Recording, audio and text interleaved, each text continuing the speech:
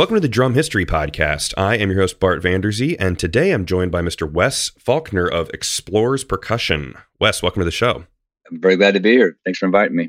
Sure, my pleasure. So today we're talking about Zikos drums, which is, I would say, a well-known brand in the drum nerd community, but maybe to people who aren't as interested in this stuff, they may have never heard of Zikos drums, but it's definitely something that's affected through the acrylic drums, really made a huge impact on drumming. Back during the time, I think the very first time I got to see one of his drum sets was probably it's probably close to around 72 when they had the newer lugs and stuff on them and everything. And they were very futuristic looking because, we're just now getting into the more plastic, acrylic world. And we saw them, it looked, it was very futuristic, Yeah. And seeing them and everything, it was like a very new type of material. You see something made out of, you can see through it. And that was like, wow, you can see through these, these drums and everything. So it was really cool to see them. Yeah. And I remember the most popular set I always saw was they called it the 400 drum set, which was like 214 rack toms, an 18-inch floor tom, and then the deep long bass drum. And that was like $750 and brand new. That's expensive for obviously for back then. I mean, and those are huge sizes. But all right, so as you kind of alluded to, these are very early, some would say the first acrylic drums, but why don't we rewind a little bit and let's talk about Bill Zikos, the inventor, founder of the company, who this was in Kansas City. You're in Kansas City, Missouri, so this was kind of in your the suburbs around you, correct? Right. Yeah. I mean, like I said before, we talked in the past that, we're kind of a dual city. Kansas City, Missouri is the main metropolis, but there's also Kansas City, Kansas. So all the big suburbs around on the Kansas side are really kind of suburbs of still Kansas City, Missouri. And that's where he kind of settled in at in the early to the mid 60s, where he did a lot of teaching with couple of big school districts there, like Shawnee Mission School District, and he worked with a lot of the school bands, and he composed music that they played. And Bill Zikos also worked with little percussion ensembles back then within the schools. He had lots of students, and they even did sometimes halftime shows at the Kansas City Chiefs games back in the 60s and everything. So he kind of had a little thing invented, kind of it was like 4 or 5 drum sets together. They did kind of a quartet drum sets, and I think it was later on went to UMKC Conservatory. That was they used it over there a lot too, and people would take breaks and solo. You'd kind of get them a little motif going and everything. But yeah, Bill though was mostly a big band drummer. I think he played in the Stan Kenton band and a couple other bands as well. And before he came back to Kansas City, and I think he grew up in Fulton, Missouri, which is not too far away from here. That's great. So obviously his background, like you said, as a performer, I'm sure he was tinkering around with drums, but so you said he was building some kits for his students, right? Those were not acrylic though at that point, right? Yeah, not that I know of. I know that he had a little small where he taught drum lessons at. Half the shop was kind of mostly drums, and half the shop was guitars and other musical instruments. And he was really into sonar drums a lot. And sonar was he really loved sonar drums. That's what he was playing for. He, of course, came out with his own drums. But I did ask him, what did you first think of, the clear drums and everything, the clear drums would be cool. And he said that it was late 50s, what he told me. But one of the first things I heard he started doing was he was ordering, when he had his little shop, he was ordering drum heads from Bob Beals, who ran, Evans Drum Heads, which is out in Dodge City at that time, Dodge City, Kansas. And he was special ordering drums. He was actually, I think, taking the coating off the coated drum heads, which would then be clear because they were just, sprayed. The coating was sprayed on the clear heads. And he was asking them to especially, just send the heads without the coating on there. So he's one of the first guys that actually kind of innovated clear drum heads to a certain extent too. And later on, definitely was a big influence on the hydraulic head, the 2-ply head with the real oil in the middle, not the, a lot of people kind of thought, pinstripes and emperors Sure. were oil too.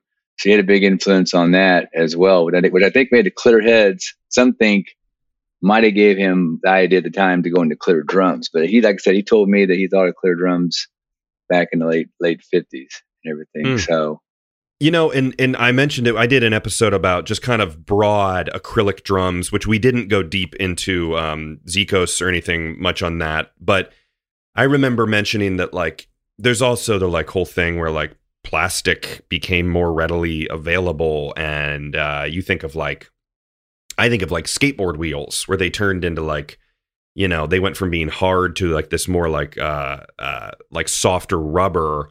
And it was all around that time of like the late 50s, early 60s. So I guess it's the materials became more accessible, and he saw it as an opportunity, which is pretty innovative. It's very true. Yeah, I think I can remember as a kid, like around, you didn't really started seeing even plastic in cars till like around 68. It might have been very little in it before that because it was all metal, And so plastic, I remember my dad got a new car in 1968 and he started seeing the plastic. Then by like, a couple years later, 70 or early 70s and everything, you saw a lot more plastic in the cars and taken away from the metal and everything. Yeah. So I always say, like I said, that's why the acrylic drums looked very futuristic back then. And of course, I think Ludwig came out with their the Vislights like around 73 was in the catalog, but they weren't, I don't think there were very many in the stores yet. Mm-hmm. But yeah, his drums were very, very, very futuristic. I think the first set he made, by the way, did have sonar hardware on it, had sonar lugs and everything. That's neat. I know sonar guys would like to hear that. It's always neat to piece together little bits of history like that. But all right, so do you know more details though? Like that first time he was in his shop. I mean, maybe he's obviously more like inventive than me, but it's not like you can just go out and like, heat some clear plastic over a candle and melt it, Like how did that process go? Yeah, I'm not for sure exactly how when they made that first kit. I think they were doing it. It was pretty crudely done before they had a big oven, which was like a big pizza oven. I think it was like around 8 feet wide and 4 feet deep. And but I think the way they did it at first, it was very crude the way they did it. It didn't have like a regular, obviously a full size oven or anything. Mm-hmm. But I do know that they did make their shells. He made it. He had like these molds. When he heated up the acrylic, they went around the molds. So it was kind of from the outside around the mold. Mm-hmm. And I do know that Ludwig made theirs from the inside of the mold, but there's an inside. So interesting. But he did have in mind when he did his shells were 1/4 inch thick. They were thicker than anybody else's, even in the future. I think the Ludwig drums were like around 3/16 thick. So he advertised that too, and supposedly he did get a patent like around 1970. So and that was always advertised in his little pamphlets. They're patented because they're so unique and everything. But was that patent on like clear acrylic drums? I mean, how did that work with like Fibes, Ludwig, various companies doing? Because most companies had acrylic drums not too far after that. Was that a big problem for him? I think it was at first, and I think they did call Ludwig or had send an attorney send a letter to them and everything. They just pretty much laughed and everything. They said, we don't care. We're just going to keep on doing what we're doing. And I think they made a few sets with Ludwig hardware too. There's only a few of them. It's because the first set was had the sonar hardware on it, sonar lugs. I think it had a Camco. They used Camco double tom holders a lot. Yep. And one reason why too, because Camco was then out in Chanute, Kansas, which was not that far away on the Kansas side. And they were pretty good holders back then for that time. So the first set was made for Ron Bush, the Iron Butterfly drummer. Oh wow! That was the very first drum set, and then second set was made for Keith Moon, and he used Slingerland hardware on that, Slingerland lugs. And then the third set was a demo kit that was had Slingerland lugs as well. That was supposed to kind of go with to Bill Ward of Black Sabbath, but he never did supposedly buy it. But I think I did see him playing a clear set of Zicos there around the mid '70s. I think it was like the Volume 4 album. Man. I think inside that album, he's playing a clear set of Zico's drums. But those are like, I mean, I think there's a lot of independent drum builders today who, I know it was different in the 60s and 70s, but like, man, I mean, your first kind of, I don't want to use the term endorsers, but you know what I mean? Like your first guys who are using them are, let's say, Sabbath and The Who, and we'll throw Iron Butterfly in there because they're maybe not the biggest band in the world, but In-A-Gadda-Da-Vida is obviously a part of like rock history. Sure. Those are like the biggest drummers you could ever get in the world playing your drums. Very true. Very true. And it's like, like 69 was the Ron Bushy okay. set. That was the big In-A-Gadda-Da-Vida drum solo. That solo there it had a lot of influence on people. That was a solo. I mean, for rock drummers, back in the 4-on-the-1, the 4-on-the-4 bass drum, thing going on and everything. Yeah. So in '72, then they got their own lug casings, though, their own design and everything. But backing up a little bit, though, one little thing a lot of people don't know about Zicos is that he had a little bit of him and the guy that had the other side, the music store. His name was Mike Wagner. They formed a production company called the MWZ Production Company. They brought some of these bands in to Kansas City, and when they came in there to the venue to play, which is usually this place called Memorial Hall over on the Kansas City, Kansas side, he would bring a clear kit down there and show them the drums and everything. That's how he kind of, I guess you could say, homegrown direct advertising there. Yeah. And a lot of times when they did this, they had these stamps they made where they would stamp their names on the drum heads, whatever drummer that was, and they brought the drums down there. So this Bill Ward drum set is still around Kansas City. Cool. And you can see, I've seen it before, and it's just a nice little stamp on nothing fancy, just a little his name, Bill Ward on the clear heads and everything. So it's kind of cool. That's neat. That's really kind of nice homegrown, playing. In fact, the first time might have been technically the second, but I think it was the first time that when Led Zeppelin came to Kansas City, they actually played Bonham played a Zico's kit. Whoa. That is deep on so many levels, because obviously like Zeppelin, you think Ludwig, but on top of that, you think the Amber Vista lights. So, yes, that is nuts. That's awesome. Actually, they did 2 shows. And I think the second show, not to get off record here, but off the beat here, but he supposedly got really sick. And at the second or third song, he just like threw up all over his drums. And one of Bill Zico's students finished the show with Zeppelin. Yes. Oh my God. I don't know. I don't know the kid's name that did it, but yeah. In fact, it was actually his drum set. I think he was like, this is before John Bonham was a big legend and everything. But he's like really excited. Rockstar was playing his drums and everything, and all of a sudden, then John got sick and threw up all over the drums and everything. So, man, you think of those like the stories of Keith Moon passing out from like horse tranquilizers. It's like, I wonder if John Bonham was like he had food poisoning, or if he was like completely partied out or something. Yeah, I think it was in between shows. I think he was drinking a lot. Someone said it was his birthday. He was celebrating. But I think I looked at the date before. I don't think it was his birthday. I don't think that had any continuity there between his birth date and the day that they were in town that night. But I will say one thing too. Bill Zico's wife, her name was Barbara Zico. She was quite instrumental in a lot of the booking all these bands and stuff too, and also working within the Zico's company and everything. So it was kind of that's awesome. Can we? I just want to clarify our dates here a little bit. So, what would you say was when was the founding of Zico's drum company, like in the history of the company? If someone goes, "Oh, I love Zico's," it started in like Ludwig, 1909. What was Zico's starting date? I'd say like 1969, probably when they made that first drum set but it became Zico's Corporation though in like 1972.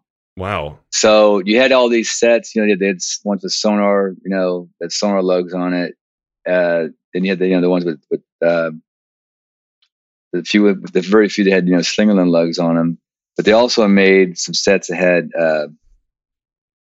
the Camco lugs on it too. I think there's like around 20 kits were made with Camco hardware on them. Those are very, very early kits. Again, that was like 69 to 71 or so, you know, when all those, the mixture of these different sets, different hardware, you know, was made. But another, the 20 kits that were made with that and them. And I think, like I said, a few sets I think were made with Ludwig lugs.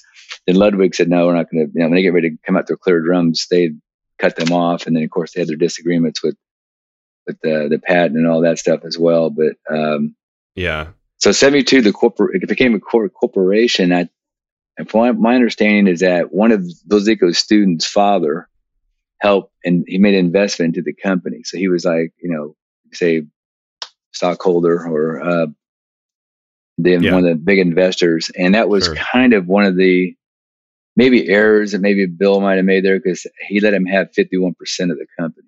Oh boy. So, and down the road, there was some issues with, you know, I guess some conflicts with money. You know, they thought he was like, but the money was being used or some other type of conflict. And one day, those Zicos came to work, and they pretty much told him they didn't need him anymore. You know? Oh man, it's kind of like the George Way thing, where like he goes home for lunch, and then they just send him a message. What is it, John Rochon? They're like, "Don't come back from lunch. We don't need you here." Very similar to that. Yeah, it's very similar. And I think that's when it became Zico's Corporation. And I was told by the good friend that works there, named Dave Dyke. He's really a very knowledgeable guy that works there. He's kind of pretty much a very important person that played a big important part in the company. He said that I think they bought like 50,000, like the lugs, the tension rods, and the little claw hook. Like they bought 50,000 pieces all at the same time, you know. So it's a big plus, you know, as far as going forward and becoming a, you know, regular drum company. And I think they were probably, I would say, around 1974. You know, 75 was probably when they were at their peak, you know. But I did hear too that the Bill Zico is like late 71, very early 72 is when he left the company. But then he was asked to come back though too. Once it became the corporation, he came back, and later on in 72. But then he left again. So yeah, it's also similar to North Drums. Doing that story with Roger North, it was like the founder leaving and then coming back and then not having, you know, like they need him and all that stuff. Now on the Camco stuff. So this is, I have two huge regrets, drum wise in my life. And one was recently where I was selling. So long story short, I was selling a camera that I had that I used for work, like, you know, doing video stuff, and selling it for like $700, expecting to get 600 right at the time. And I'm a big believer in if you sell like gear or a camera, then that money shouldn't go back into like, don't pay your mortgage or whatever with that money. Take that money and like buy more drums or buy more. Right. I was going to buy a computer or put money towards a computer. Then on Facebook Marketplace, a Zicos set pops up that had Camco hardware that I believe he said was like 69 or 70. See, that was real early. Yeah, that's right. Yeah, there. And it was, and I don't think I have, I should have like screenshotted a picture of it or something just to save, which as I'm talking, I'll kind of look. But I kept being, it was like $650 for, I think it was the Camco hardware. There was no snare. I'm assuming they didn't usually come with snares, but it was 2 toms and a floor tom and a 22-inch bass drum, I think. And I was like, I probably could have just like bought the drums and then taken the money that I sold from the camera and kind of replenished that in like a savings account, but I didn't. And I was like, do you still have it? I'm still waiting to sell this camera. The guy sold them, and like 3 days later, I ended up selling the camera for the exact amount of money that I needed to buy this Zikos drum set. So I will probably regret that for the rest of my life. That's very rare, for sure. Very rare, Yeah, and I think they were in like somewhere kind of middle of Ohio or maybe in Indiana. And if anyone's curious, the second one was a set of Fibes. The second giant mistake I've ever made was I missed getting this really cool set of Fibes for like, no joke, like $75 for the full set. Clearly a person who didn't know the value of what they had. And he said, you just missed it. And then he also texted me and said, I've gotten like 90 messages about this.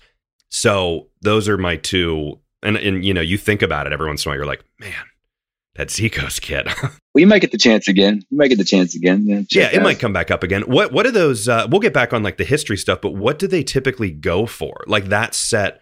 I mean, obviously, I just said, I think there was some scratches and, it wasn't in perfect shape. It had the original bass drum head with the Zikos, but like, what do they typically run for nowadays if you're trying to get your hands on old Zikos? I think it's all over the place. I mean, again, it depends on what the person, if they know what they've got. A lot of people these days, they look on the internet, they'll see someone's asking what they're asking for a drum set. That's the price they'll think. That's what things are going for.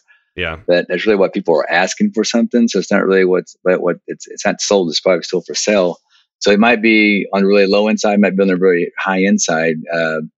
But I would say the average Zikos set now is probably, and it's been in really, really clean condition, maybe like $800 to $1,200. And you might even find some sets for around $500 or $600. The thing about Klitter drums is that they can, they can get scratched up pretty easy. It's almost like satin flame type finish drums. It shows a lot of scratches very easy, or chrome drums. They look great when they've been taken care of and they're clean and everything. But if you don't, if you're doing gigs and everything, you're tearing down, setting them up, then, there's going to be probably some marks on them, and you get yellowing factors and stuff like that. Zikos drums didn't have too much of that, but there's a few plating issues once in a while. You might see like where the chrome might be coming off, mainly on the hoops, or there might be some small little cracks.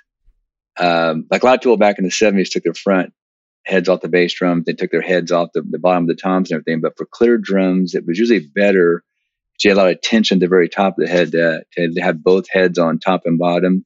Because especially you have a seam there, we get the tension pulling from the very top side. It wants to split open the seam and everything. And they happen a lot on bass drums, even with Ludwig. I know where you get the tom toms on the bass drum, and they don't get the bass drum up high enough, and you get the front head off. A lot of times the bass drum would split open or something, So it's like a guitar where if you have a guitar with like the strings off of it for a long time, it's like that's really not good for the neck. That's true. I never thought about that. It's probably very true too. Yeah, it starts going their direction, kind of, maybe, or too much tension could probably do the Zach. Could maybe bow it in a little bit, I guess, too. But I mean, I think some drums, it just depends how they're taken care of. They're in cases for a long time and not taken out for gigs a lot. They're going to be probably very clean. They're stored in the right places. But I'd say the average price selling them again back, it's probably like like I said, $800 to $1,000 if they're pretty clean. So they're not a lot. Yeah. Not crazy money. I mean, one thing about the sale of all these drums and everything too, like in the late 70s, I think like it was kind of Klitter drums, maybe because of Ludwig how it came out with all different colors and everything. People just there was just so many of them out there for a while. I think it kind of hurt the price of them a little bit. So we went into business in like around 1984. People were getting rid of like Klitter kits like crazy, and I think wood kits were really in style. Like Tama was coming out with their Superstar kits, and of course Imperial Star with more covered kits, but they had Billy Cobham and Neil Peart was advertising all these wood drums and sound Phillips and stuff. So people just went like from Klitter to wood, the totally opposite direction. Sure. And so we took in a lot of Klitter kits back in the 80s, and they were probably, that's probably when the price of those drums were kind of bottomed out, you could say. But kind of interesting. You've made me feel better though about not getting that kit because I thought 625. I was like, oh my God, this is the best deal in the world. But it sounds like that's honestly about right. Like he did his homework. Yeah, probably so. And then, you got the sets with the Zico's lugs on it. You're going to get all those other features too that he kind of like advertised, which is a big deal, which they were kind of futuristic in a way as far as at the time, compared to other drum companies. He had the bigger tension screws. They were thicker, supposedly thicker and stronger and everything. Of course, only his tension screws work on his drums. There were no springs in the lugs or anything. You had the little plastic sleeves or gaskets behind the lugs, to isolate them. Of course, no springs and everything. It cuts down all the, vibration sound of the springs and everything. The buzzing sounds. He used to have a lot on the drums in the studio and everything. But of course, they came with 2-ply heads back then, and when they got them going in '72, and the quick release hoops, which was cool, which was very similar to the Miyazzi drums back then. Nick Miyazzi out of Italy was the lug was very similar to the Miyazzi lug. And can you explain that quick release? Because I'm looking at the pictures online, and I think it's if you see it, you kind of understand it. But how does that quick release system work? Well, basically, there's like a little round roller pin that the tension rod went down into, and then the tension rod, like where the washer would be, has that little claw hook, and that hooked into that little slot. There's like little cutout slots around the counter hoop that it hooked into. So you just had to back off this tension rod just a couple of turns, and then you just pulled out away from the drum, and you could change the head a lot quicker. Yeah. It's cool. It's smart. I feel like I've seen that elsewhere, and it's kind of escaping me, but that technology. Yeah. Tama brought it back in the late 80s. They had a snare drum that they brought back. I think it was around 87 or 88. That's when I remember right. They brought back kind of a Gladstone drum too. It was kind of a different concept. They were kind of looking at other people's drums and everything. And I think they brought it back again though, and it was kind of popular in some of their drums in the 2000s too. They're the only company I remember that actually they did that. And the roller pin, of course, could come out very easily too. You had to kind of line it up with the hole and everything. But and you had the curved spurs, which is before Ludwig had theirs out, which was definitely an idea from the Camco style. For sure. And all the lugs and tension rods worked for all the drums, which made it really simple. You didn't have to have different lengths or anything, or different size lug casings, for like the toms, the bass drum, or snare drum. So they were all the same size. Of course, I had to stagger them on the snare drums because they're too big. And there's not a lot of Zico's snare drums out there anyway. So they use the same claw and hook design too on the bass drum rims too, because they had to use those metal hoops, so there's no wood hoops or anything. So now, why were there less snare drums? I mean, because when I think about it, I think like typically companies like maybe they make more snare drums than drum sets because it's easier to buy a snare than it is to buy a set for the most part. Why didn't they make more snares? Yeah, that's a good point. A good question. I don't really know why. They could have. That's another reason why you probably could have like marketed the drums with the snare drum, get the snare drum out there, and later on, buy the drum set. Kind of motion on that too. But they didn't do that. Usually, when you saw his drums in the music store, you had the 3 toms and the bass drum. And I know that I could say, well, maybe because they didn't have their own throw off made or their snare strainer, but they usually use. I saw probably more Slingerland Zoomatics on their snare drums than any other model used. But that's a good question. I don't know why the snare drums there wasn't more emphasis on the snare drums, because a lot of their tom toms were 14-inch and the hoops and everything. They had to cut a hole for the snare wires and put a snare bed in there, and you get snare drum is born. Besides getting the right throw off, it's picked. But also similar to. Also similar to North, where you don't see many of the North snare drums with these, and I'm only kind of using them as parallels because they're sort of independent, smaller companies that got bought up and then that grew and were more homegrown, like you said. Right. North snare drums are probably more rare than Zico snare drums. Those are super rare. Yeah. Yeah. I think that the snare drum is one of the more complex drums they make too. in some ways, getting it right. Sure. But still, though, he could have done it very easily. And the ones they have are pretty decent. This episode is brought to you by Dream Cymbals. Dream just sent me over 5 cymbals to try out, including the Dark Matter Bliss Paper Thin Crash in 17, 18, and 19 inches, and 2 Dark Matter Bliss Crash Rides in 20 and 22, and these cymbals are awesome. They're dark, they're gritty, they're explosive, and they're just super unique. Beyond how they sound, though, they look like they were buried for a year, dug up, lit on fire, buried, lit on fire again, and then sold to you. They just look so cool, and I highly recommend them. Learn more at dreamcymbals.com and find them on social media at Dream Cymbals. All right, now looking at the timeline here, so founded 69-ish, 72, they became a corporation, 74 to 75, you said was the peak. So that's when they're just like, what was the shop like? Was this still was everything? I know we were outsourcing like lugs and hardware and stuff, and I guess you said it, but they started making that at some point.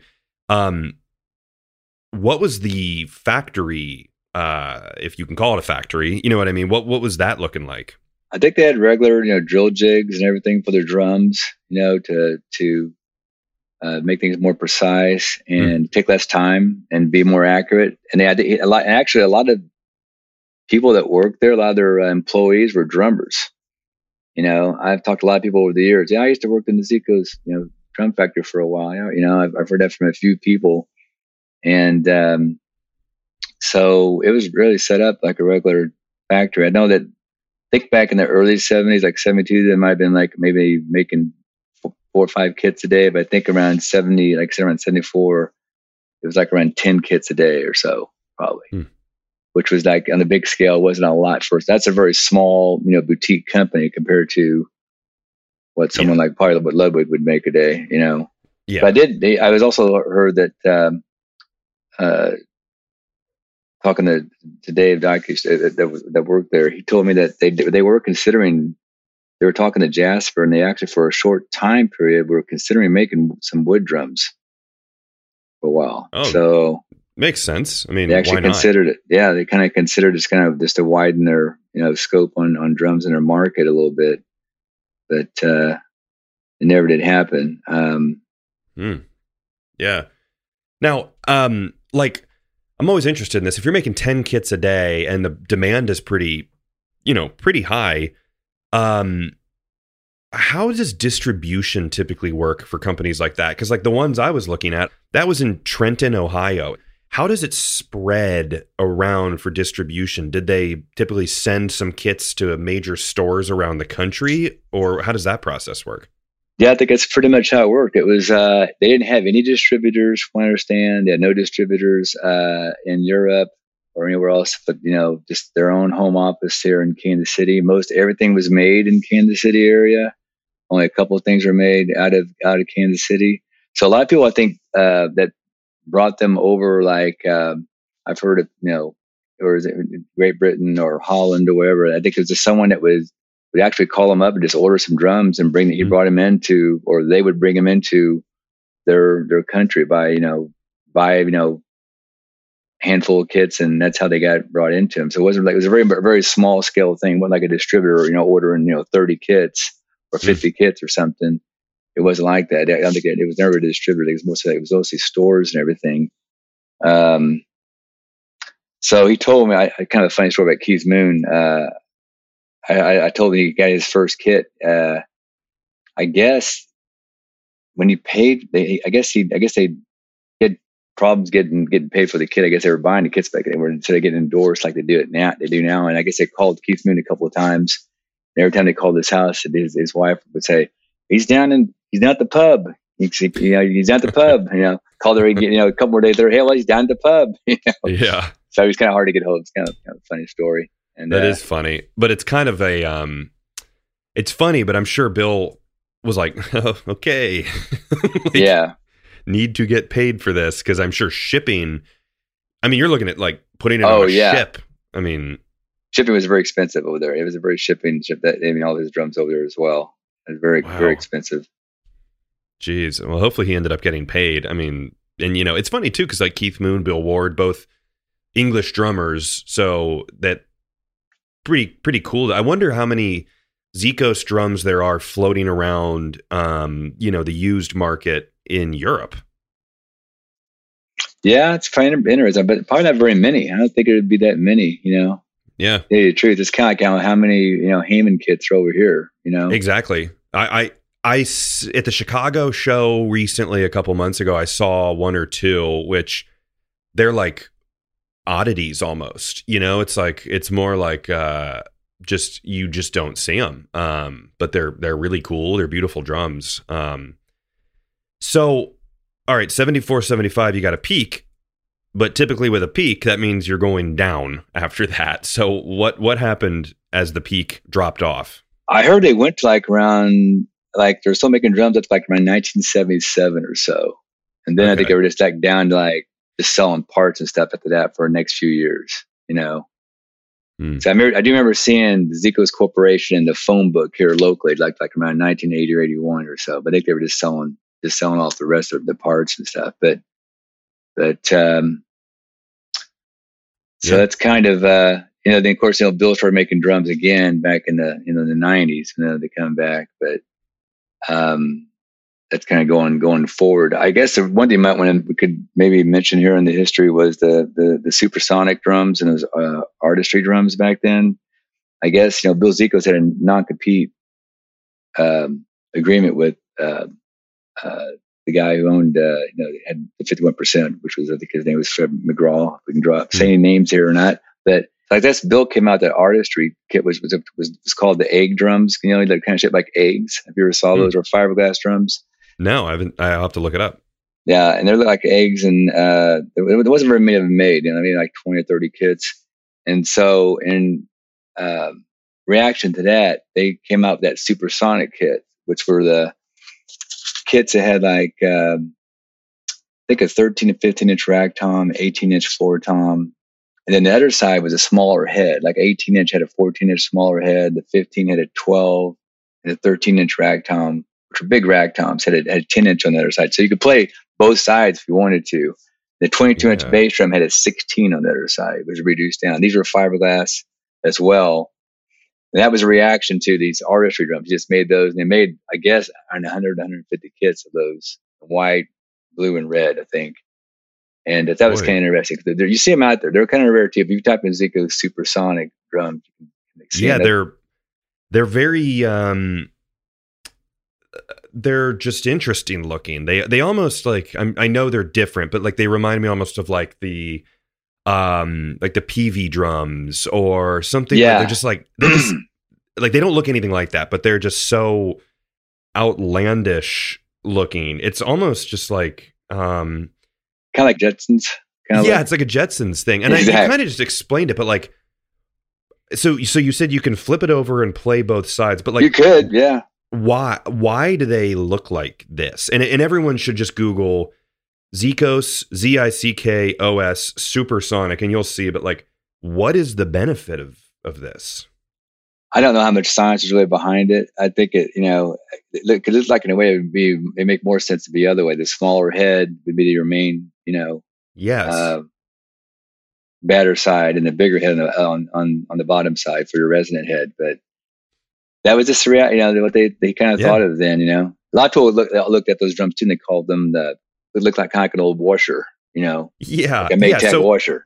I mean, if someone's like driving and can't look it up, to describe it, it's basically, it kind of looks normal at the top, normal head, and then it goes down, and then I guess the fiberglass kind of bevels in maybe an inch, and then there's a rim that's like inset, but it's not flush. It's kind of sticking out, like it's almost like it's sitting on top, but I'm sure it's connected and has like an edge and all that stuff, but it does look like an old washing machine. It's super Jetsons-ish. And it had all those regular Zikos lugs on it, and Ziko hoops, and the call, quick release, tension rods and stuff. So that was kind of cool. The artistry drums did not. They had their own, those the egg drums as they call them. They did not, and those are really hard to find a picture of. We've had a kit of those before, but I will say there's an Al Green drummer. I don't remember his name, but I think he was also B.B. King's drummer. He's on a video and then the song's called Love, and it's like L-O-V-E. It's like 1975, and he's playing one of those artistry egg-shaped sets. He actually does a little solo. It wasn't Soul Train, but it was one of those TV shows back then. So it's kind of cool to see that. Yeah. Now, can you just real quick, just to clarify, Zikos made the artistry series, correct? Or was that was Zikos, right? Yeah, that was him. So that other set was really the Supersonic kit was still by the Zikos Corporation without Bill Zikos. Oh, I see. Yeah. And that's where the non-compete problem came in, where he said, hey, Bill, you're basically kind of doing, you're not supposed to be doing that. Right. So in reaction to it, he just made all these other, supersonic drums and stuff. Okay. And as a reaction, instead of taking the chord over or whatever. So I guess he wasn't really, he was selling drums. It wasn't selling clear drums. So I don't know what the particulars were in the agreement. But yeah. So it's kind of interesting.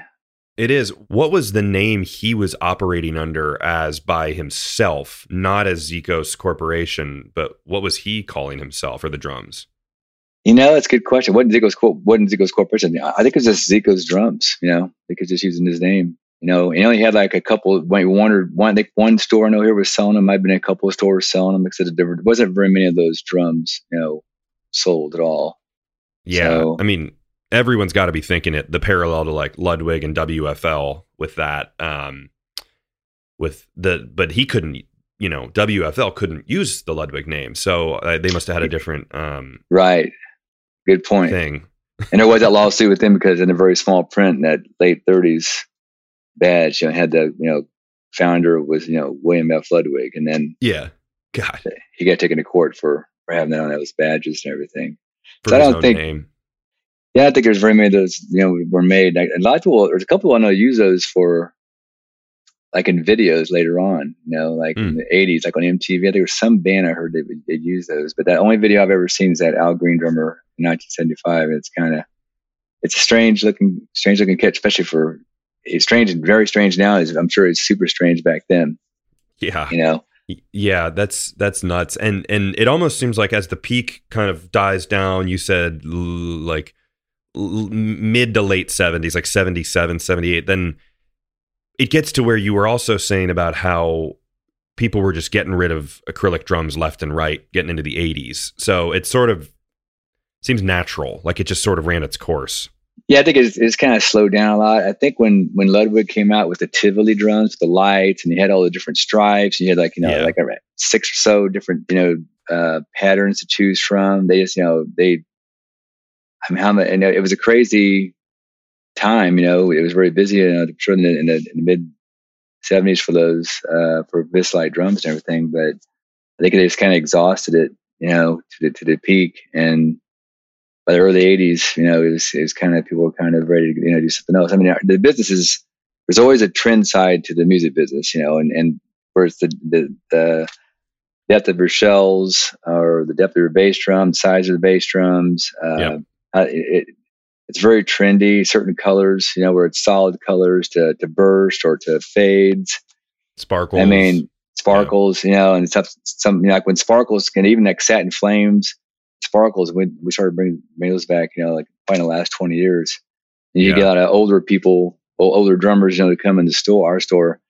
They'll see those like, what's the big deal, man? We've already done this, But again, you got new customers. It's kind of like bringing, like I always like bringing the bell bottoms back in the fashion industry. Yeah, every 10 years or something. Like it's new people, new generation hasn't seen it. So yeah, that's kind of what happened with clear drums. I think in the late 90s, and early 2000s, when that. When Bill kind of brought him back, and when he started back up again, and it was still kind of early, and Fives came back, when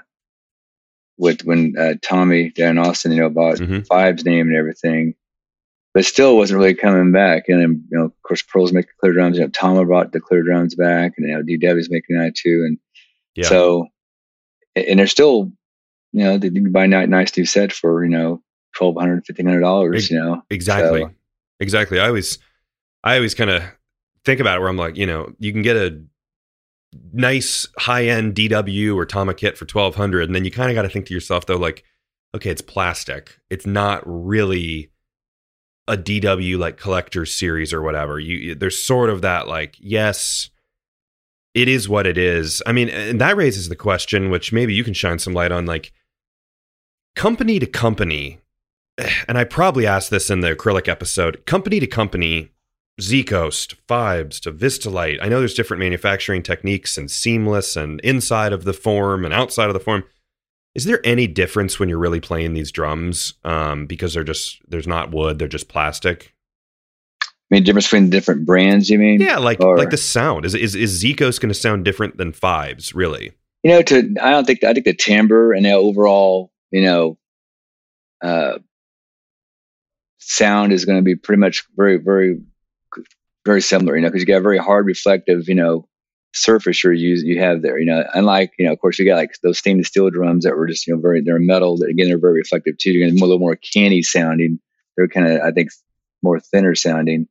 Yeah. But they're very loud drums, like the Fibes and fiberglass. Again, what do you have? You have a very hard surface, Sure. I think what really made a big difference in sound, I think Zico's with a thicker shell and his bearing edges were made a little more contact with the drum head, weren't quite as lively and ringy as the like Ludwig drums and stuff. And Fibes is super loud too. And then later on when he came back in the 90s and making his shells, he had like almost a round over bearing edge, and which made a lot more contact with the head. And you could even put a single ply head on those drums then, and which is very unusual, because most everybody that played clear drums, when the 2-ply heads came out, everybody was using those. If you bought a new Vistalite kit with silver dot heads on there, and you had the bottom clear heads on there, they were very loud. It was a 40, they had the muffled bass drum heads and things like that. So sound was just crazy loud. So, but it wasn't, I don't think there's like a really big difference overall in between them all. I don't think so. It's just very minimal. Of course, his, again, Zico's had the 2-ply heads, and you could buy them with hydraulic heads too. So again, he kind of knew that, that he just slowed down the vibrations a little bit somehow. No, that's a good answer. And I don't think we've officially said it yet, but just to kind of throw it out there for the sake of history. And I know that it's hard to determine who did what first, because typically, like we said, things are going on with multiple places. And we may have said this earlier, but is it fair to say generally that Bill Zikos did invent the acrylic drums? I think so. Yeah, I really do. I think he was the first one, that made a very, I guess you could say, first home run or first hit out there in the marketplace. They had him. I mean, I'm sure other people was thinking about it. It's like, how many people were thinking about, going to the moon, maybe in different countries back in the day. So, I mean, I'm being kind of out there a little bit, but I'm just saying though, I mean, I'm sure there's someone else thinking about it, but it's basically who really has the idea, and gets it done. And he really did it. And he did it, I think, in a good way. I mean, we came up with all the extra features of his drums. And as I mentioned earlier too, some of his lingo and some of the verbiage in his pamphlets were kind of very forward thinking too. He kind of says here, I'm going to say one thing is, don't mind me quoting this real quick. Zico drums make a sound you haven't heard before. They put together thunder at your fingertips, soft, the heartbeat whisper, or stick smashing sound. Zico's sound is a rich, explosive experience. And he uses the word organic a couple of times too. Or this organic unity in the sound. It's part of the tonal concept, and he kind of says stuff like, you can breathe on these Zico's drums. And, it's just kind of an interesting, way. Really cool. Explained the sound of the drums and everything, which, is kind of cool. Yeah. Kind of hip. It's very hip. It's very progressive. And, we love that stuff as drummers. We like that, like, it kind of gets you amped up about your drums. It's not just like, acrylic drums. Here's the sizes. Here's the whatever. It's more like, just Yeah. thunderous drums. It's really good writing. Well, I think the thing about, Bill Zico's, just knowing him myself, I mean, I know that with a lot of his students and everything, he was, kind of had a very much a lot of times that was a father figure. He's kind of a mentor. Of course, he was a composer, inventor, and a great, drummer as well. But the drum, he's a hip guy. I think a lot of that came out in his drums. For that time, this is a hip drum company. Yeah. So, obviously, you mentioned a little bit about the 90s and stuff. I'm assuming that he had some fun doing it. It didn't exactly, seems like it didn't blow up and become the next, Pearl or something like that. But what happened with that stuff? And then maybe take us through to the end of his life, because he's obviously no longer with us, correct? Right. Yeah, he passed away actually in 2020. That's a year ago in January. I think it was January 31st. And he lived to be I think he was 90 years old when he passed away. So, yeah, he actually bought back a lot of the Zico's company. The whole drum company was in storage at the drum shop there in Fort Wayne. And I guess he used to buy a lot of stuff from maybe some the throw offs, parts from them or something. But I can't remember exactly how it got there. But supposedly it was in storage here, and they moved it to there because it was maybe probably cheaper. And actually, I got a phone call from this is the guy, the investor that owned 51% of the company. He called me one day. It was around 1991, 92. If I had room for but 10 pallets, I said, no, right. I said, no, I really do not. But but somehow he made it around and made his way to Bill, and Bill actually bought the company, all the remains of it back. And that's how they kind of planted the seed for the next, generation, or kind of making the, I guess, full trip around, 360, yeah. Back to full where circle. He was at. Yeah. Made a full circle back. And so he didn't make, he used some of the lugs. He started bending his own lugs with out of aluminum and everything, and a can make and everything. They're a little bit, the drums he came out with then, the stealth drums, what he called them, the lugs, and some of the hardware was kind of spacey looking again. And he was making them down that we call it the old Coke building downtown for a while. And he was doing everything by hand. He was really working it pretty hard. He had the oven down there as well, the big oven that they heated the acrylics up with. He had that and the molds. He was going full into it. And then he brought his son into it, help him out. He lives in Canada, and he was played a big part into helping him out, make him everything. But think about the early 2000s, around 2003 or so, he was just ready to retire. I think it was just, wasn't really ready to, kind of go with the ups and downs of the music industry, which again, there's a lot more newer trends were coming in, and decided to kind of call it quits. So I think he might have made a few more drums. I think maybe his son did, up in, like I said, up in Canada. And they finally, he didn't want, so I guess supposedly he did not want the drum company to be sold to anybody else and harming the reputation of the drums or anything like that. So I heard he destroyed the molds and everything. I heard, oh boy, I took him to the scrapyard. So that's dramatic. It is kind of dramatic. I didn't know that till the Saturday. I heard that. So yeah. So I guess that the story took a 360. Then it pretty much, kind of put a sharp end to things there. But yeah, if he can't have it, no one can. It's right. Destroyed now. I heard the same thing was happening with Tricks on drums too, but I don't know.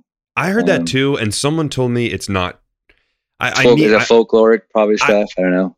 I've been working on doing a Trixon episode for a long time, and I keep getting dead ends because people will say, I can't do it. You need to go to, and I'm going to mispronounce his name, but Ingo, I believe, in Germany. But he's not super confident in his English, and I haven't talked to him in about a year and a half or a year, but people don't want to do it because they say he's the man. But I think I mentioned that at one point where oh, I read that like the founder of Trixon got buried with all of his drums or something, or he destroyed them all. And someone told me no, that's not true, but I can't confirm or deny, but I can just continue to spread that rumor.